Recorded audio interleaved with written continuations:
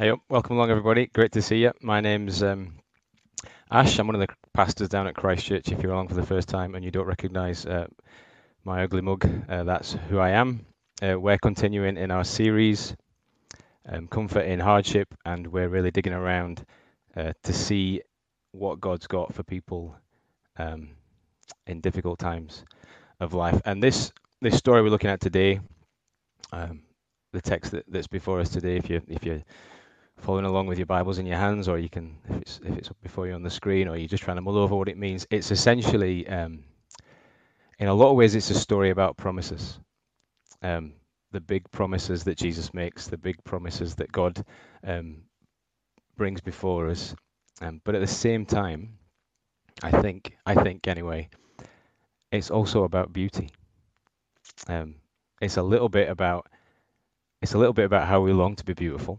I think it's a little bit about how we long to see something beautiful, and it's probably a little bit more, or maybe it's even a lot more, about the way in which beauty is kind of a drug that will always keep us. Beauty is innate to us, isn't it? It's sort of deep down in our DNA. One of the things that people are saying a lot at the moment is, well, that we're talking about the first thing that we're going to do when lockdown's over, and one of the first things that people are saying they're going to do is they're going to run up and have a party or hug family and friends. You know, we've got this big idea of what it's going to be like when it's all over, haven't we? Sort of before us.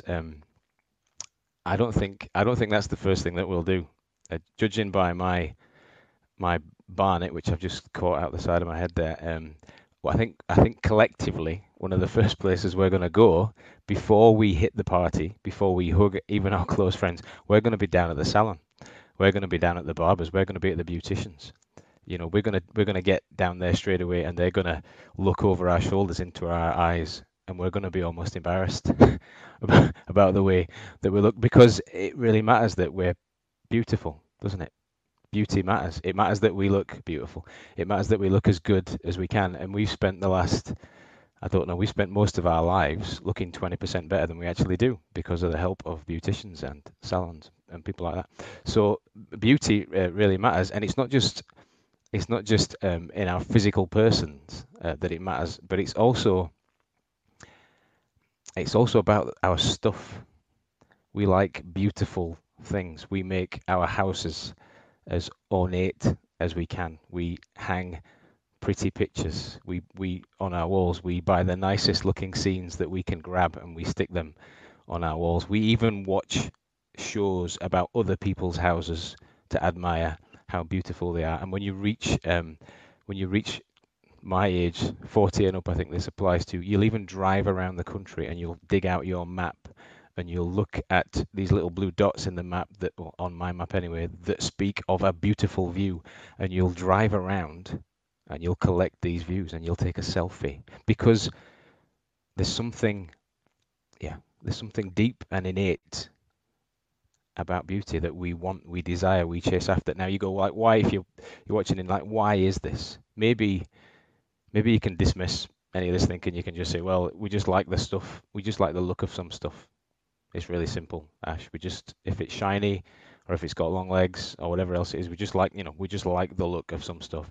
Maybe you think about it a little bit more deeply and you say something in our evolutionary biomechanical structure means we know that the the beautiful thing has got some benefits for us. It means that we're more likely to progress as human beings. Maybe that you'd reason that, or maybe this appetite, this hunger, this longing for beauty can only really come because the things that we're looking at or longing for were created by something perfect. Do you know that way? You get this when you see like a mountain view or a sunset. It's not just like you can collect it. Taking a picture feels a bit inadequate, doesn't it? Something in your soul is moved. Something about the scene feels right, feels beautiful, feels like it speaks on a way different level. Beauty can do that, can't it? And Paul writes to the church at Corinth in this letter, and he wants them to grasp. This is what he wants them to grasp. He wants them to grasp how beautiful a thing they have inside the promises of Christ Jesus. He says, I want you to know that this life that you've picked up, this message that you've heard from me, this life that you're living out now, this is the most beautiful lens with which to look through the world that exists. And the way that he makes his argument, so this is kind of the bulk of the text, he uses the argument, if you thought it was good in the old days, think about how good it is now. That's his line of reasoning. So that's if you want to look down through the text, sort of verse 7, right through to the end, really it follows that pattern. He sort of says, look how it was in the old days, the stories that you know. Think about how good that was. Think about how good it is now. And so he uses the story of Moses. He says, do you remember when Moses met God on Sinai? Do you remember that magnificent moment? And after meeting him and learning about his ways, some of that glory rubbed off on him. After spending time up on Sinai, after encountering a holy God, and I think the image that pops into my head, and again this applies more if probably 35, 40 up, is of Charlton Heston coming down.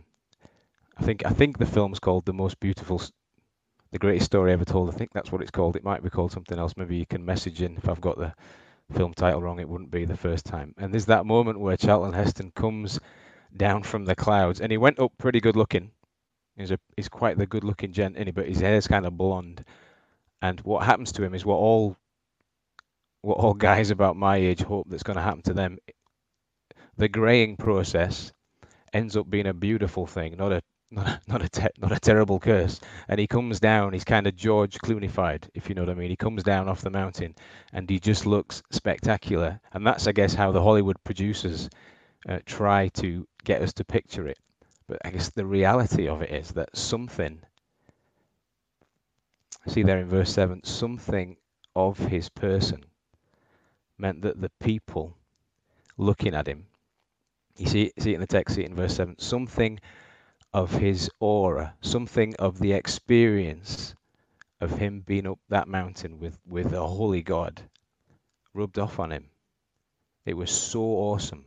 It was so amazing. And it meant that the people couldn't even look at him. I can't really get my head around what he must have looked like, but something about his person had such an aura of godliness, maybe even of holiness, that the people couldn't look at him. And what Paul's saying to the people here is, he says, do you remember how awesome that situation was? Do you remember how good that was for Israel? Do you remember how life was for them? Do you remember how great that was? That they had God really close, that he dwelt with them, and they knew him in that sort of tangible way. Do you remember how awesome a thing that was? Do you remember how Moses' face changed having seen him and how that rubbed off on us? Do you remember that whole thing? Do you remember how awesome that was? And Paul says to the Corinthians, remember that? Awesome as it was, the only thing it could do, ultimately, check it out in verse 9, the only thing it could do, ultimately, by the time you get to the end of the New Testament, Old Testament rather, was burn them up, was condemn them, was expose the fact that they couldn't really live holy lives. The people were on their knees by the time you get to the end of the Old Testament. And awesome though it was, and check this out in verse 13, awesome though it was, Moses ended up wearing a veil because the glory of God that came upon him, the glory of God that was there, ended up fading. So Moses has to face this kind of awkward reality. I mean, you read it and you kind of wonder, does he put the veil on to protect the people? That's not really what the commentators that I read say. They say that he put the veil on to kind of cover his own, maybe even his own ego. Has the glory of God sort of slipped away from him, and it became evident that he was just a normal thing. You see, it was a temporary thing. And even someone with the heart and the character and the history of Moses has got to find a way to cope with it. The temporary nature of life, living in a world where things pass away, things burn up, things finish. The way it feels to be a human being, it can break us, can't it? The fact that we've got looks for a while and then they leave us. The fact that we've got this beautiful human body, this healthy thing that's going to fail and fade. The temporary nature of our good works, the fact that we can do really kind things, but we live lives as human beings where we wonder what happens to them. Do they just disappear up into thin air? What happens? And we can feel, I think, sometimes a bit like Moses.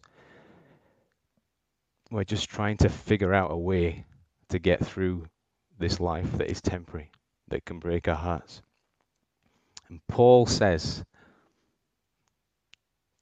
to the church at Corinthians and to us who live in the reality of that, a world that feels temporal, he says to us, and I think particularly verse 18, if you jot down to verse 18, but the second half of this passage, if you actually grasp what's been said here, the promises that are here for us, they're just incredible promises. He says it's possible.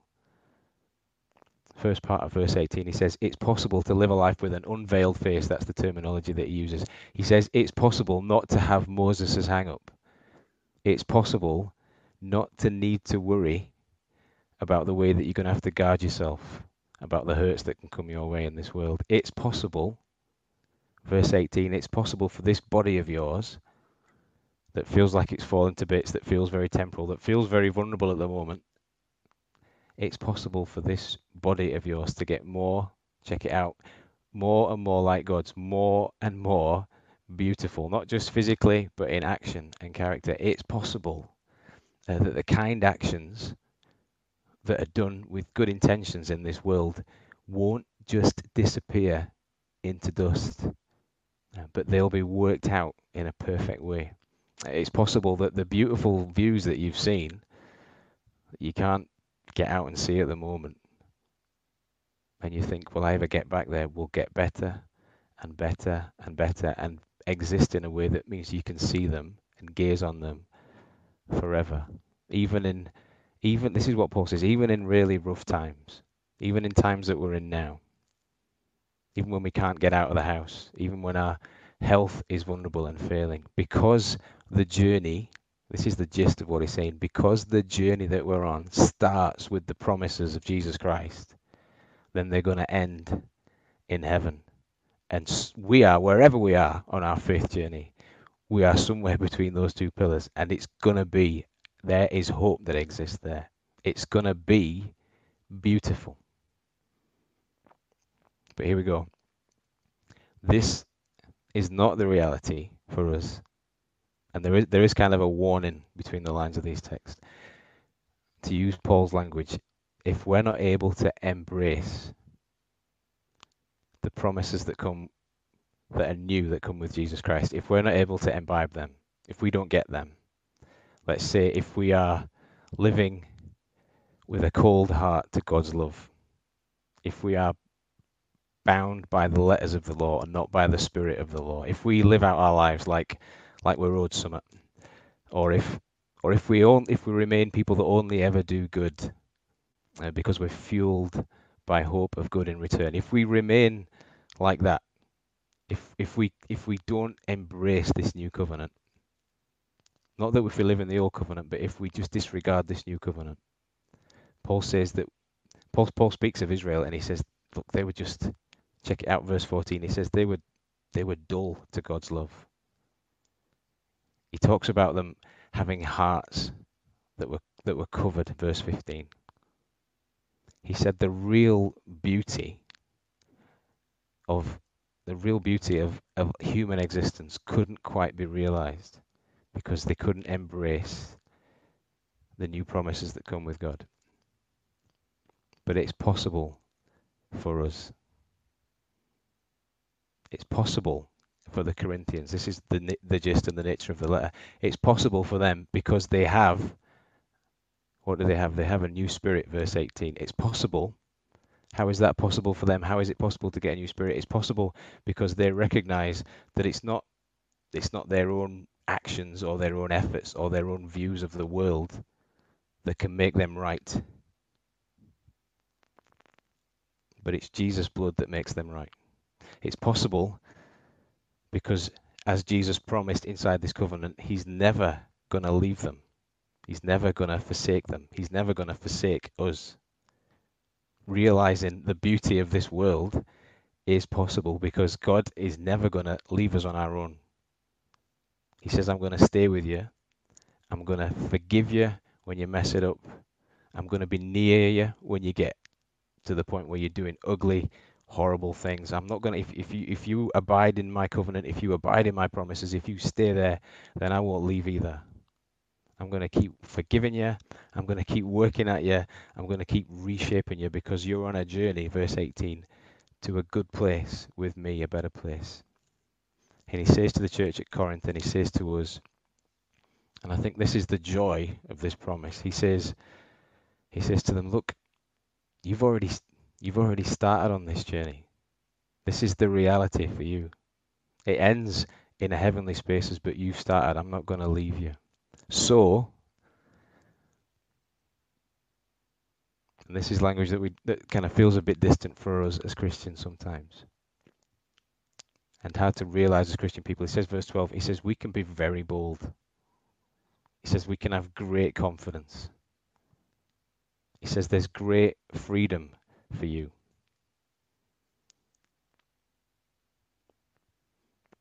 Here's what I'd say about beauty. Here's what I'd say about realizing the promises of God. Maybe you're listening into this and you're thinking, just don't really care. Hearing the Christian message, I just don't. I don't know. It hits a brick wall with me. It doesn't really get very far. So here's what I'd say about beauty, living inside of the promises of God. Maybe just to get you to think a bit deeper about what it means, about what it can mean. I don't think you've really ever experienced the full beauty of a mountaintop view, of a sunset view, unless you've seen it.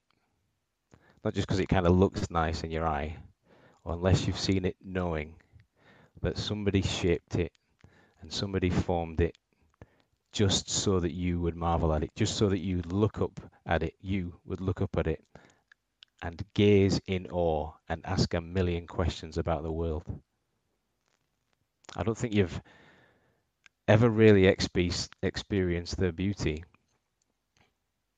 of the peace of an ocean view unless you look at it like chilling out on your holiday with your nice cocktail drink by your side and the good book in your hand. I don't think you've ever really grasped the beauty of that moment unless you've done it knowing that all of the turmoil in the world that exists, all of the stuff that's going on or that can go on in the future, God has got it. God's got it. I don't think you've ever experienced the full beauty. I don't think you can ever really experience the full beauty of a kind action, of like a lovely humanitarian gesture, unless you do it knowing that in God's perfect timing, if this gesture is done in love, if this gesture is done as part of His will, then it will be worked out to completion in His time. I don't think you ever really appreciate even how beautiful somebody is, maybe even how beautiful you are, unless you can see yourself knowing that God loves you like you're His child.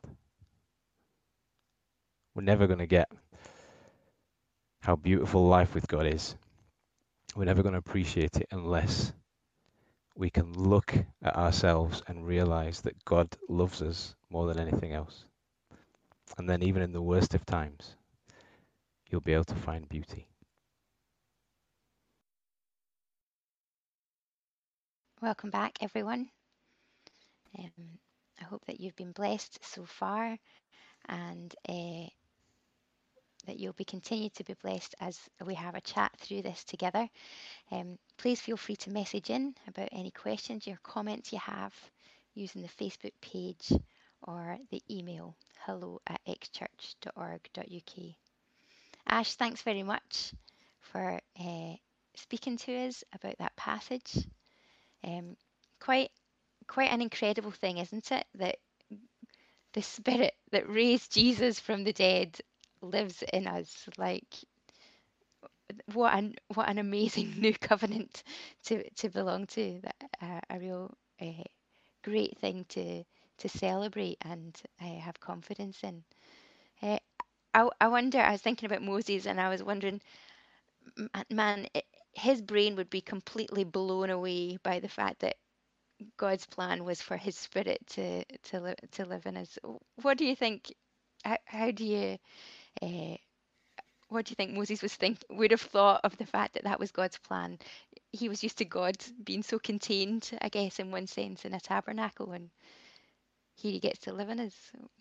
Yeah, I mean, it's just an amazing journey how God works out salvation, isn't it? You've got Moses who goes and receives, as Paul describes it here, something which is glorious. It's beautiful because the law that he received reflects the nature and the character of God. So it's beautiful. It's perfect. It's wonderful. But at the end of the day, it only condemns you. And yet it's beautiful. It's still beautiful. And then the God who is just so inaccessible because of that holiness and beauty comes and dwells with us. I mean, in one sense, I suppose that transformation was why Jesus was so difficult to accept. Yeah. Because the change that was brought about was just unbelievable.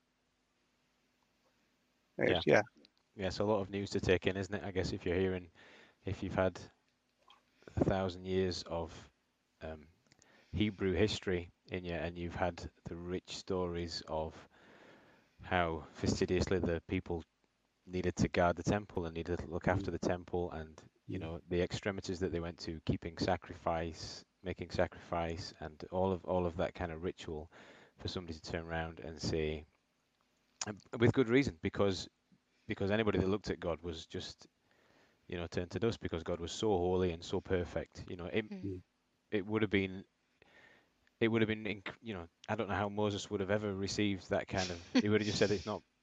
If you asked him as he got to the bottom of the Sinai, he would have just said, no, there's no way that can happen. And yet, in a sense, it's as we read the Bible, it's the only way for people really to be able to have a perfect relationship with God, is that he can dwell with them, is that he can, because outside of that, it's perfect rules, great rules. The law was perfect, but still only exposes the fact that we can't dwell with God. So Yeah. it had to happen, and it weighs heavily as well.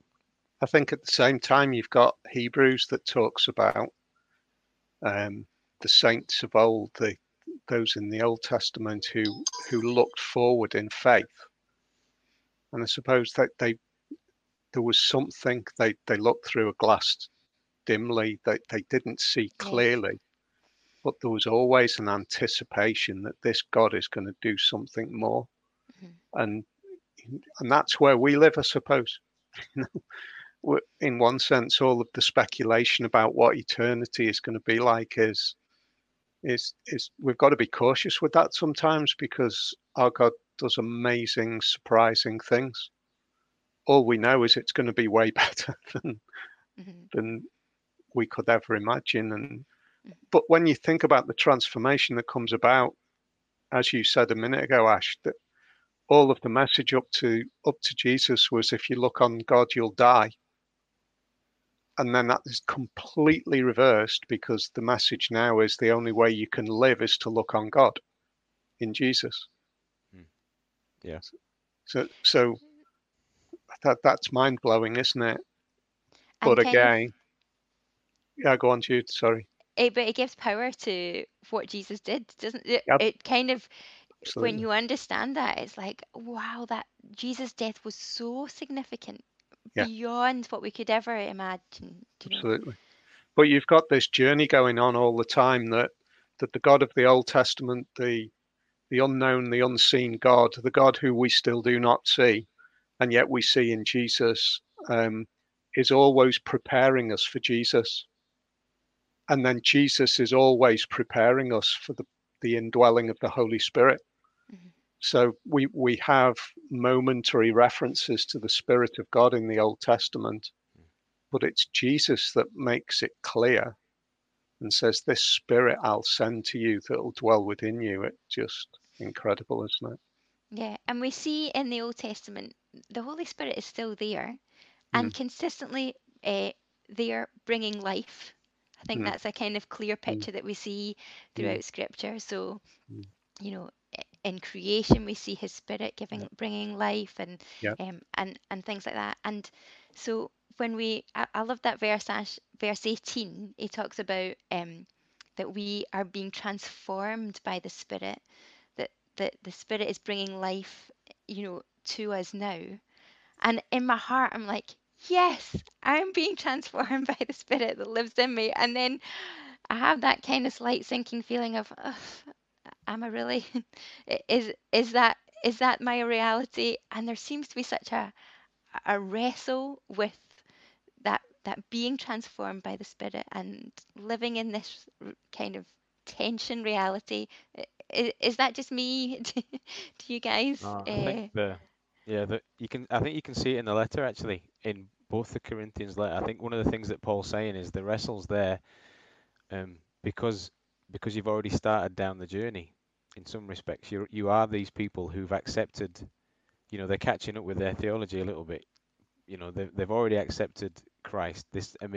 God's Spirit is within them, and so in a sense they are being it's going to happen for them. And the same way it's going to happen for us who by faith believe in what Jesus said. We are on that road to being changed. And so there's going to be, to my mind, there's got to be wrestle because of the momentous thing that's happening. If God's temple dwells within me, somehow this thuggish Yorkshireman who, doesn't know right from left half the time and struggles to be good and full of pride and all the rest of it.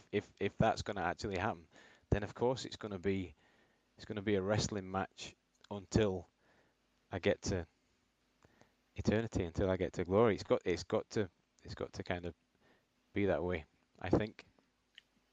And the great news is it's the Spirit that's wrestling. I he's hit the Spirit that's working it out in us, isn't it? It's the Spirit that's doing the job. And I think sometimes we fall into the trap of feeling as if we've got to do the work as opposed to trusting the work that's being done. And that's often a battle. I'll tell you one thing I hadn't noticed before until you went through it today. Moses has this momentary experience of God, and the glory of God is marked on Moses, but it it ebbs away. So he veils himself, and I think one of the verses it says, so that they won't see what is declining, Mm, Hmm. and that's completely the opposite, isn't it? With the transforming work of the Spirit, the momentary experience of coming to faith in Jesus. That some of us know when that moment is, others of us don't know when that moment is. It works the other way. It's an increasing glory rather than a decreasing glory, which Yeah. is an amazing work that God's doing. mhm. Um, yeah, I think the faith is that we're going to be transformed, which is grace, Yeah, and that's grace, isn't it?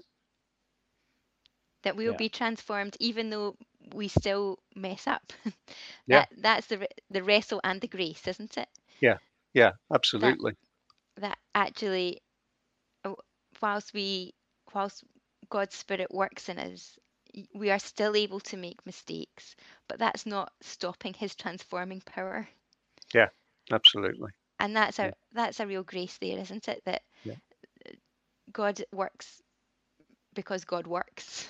Yeah. And I think that's back to what we were saying last week, wasn't it? When we were discussing what we do and who we are, and how God building our character is really what his primary objective is. Yeah. And that we Yeah. become radiant with God's character Mm. in that. So I guess the whole time though, and this is a bit of a Holy Trinity observation, but I guess the Spirit is, I mean, what's it doing? Why is God this helper?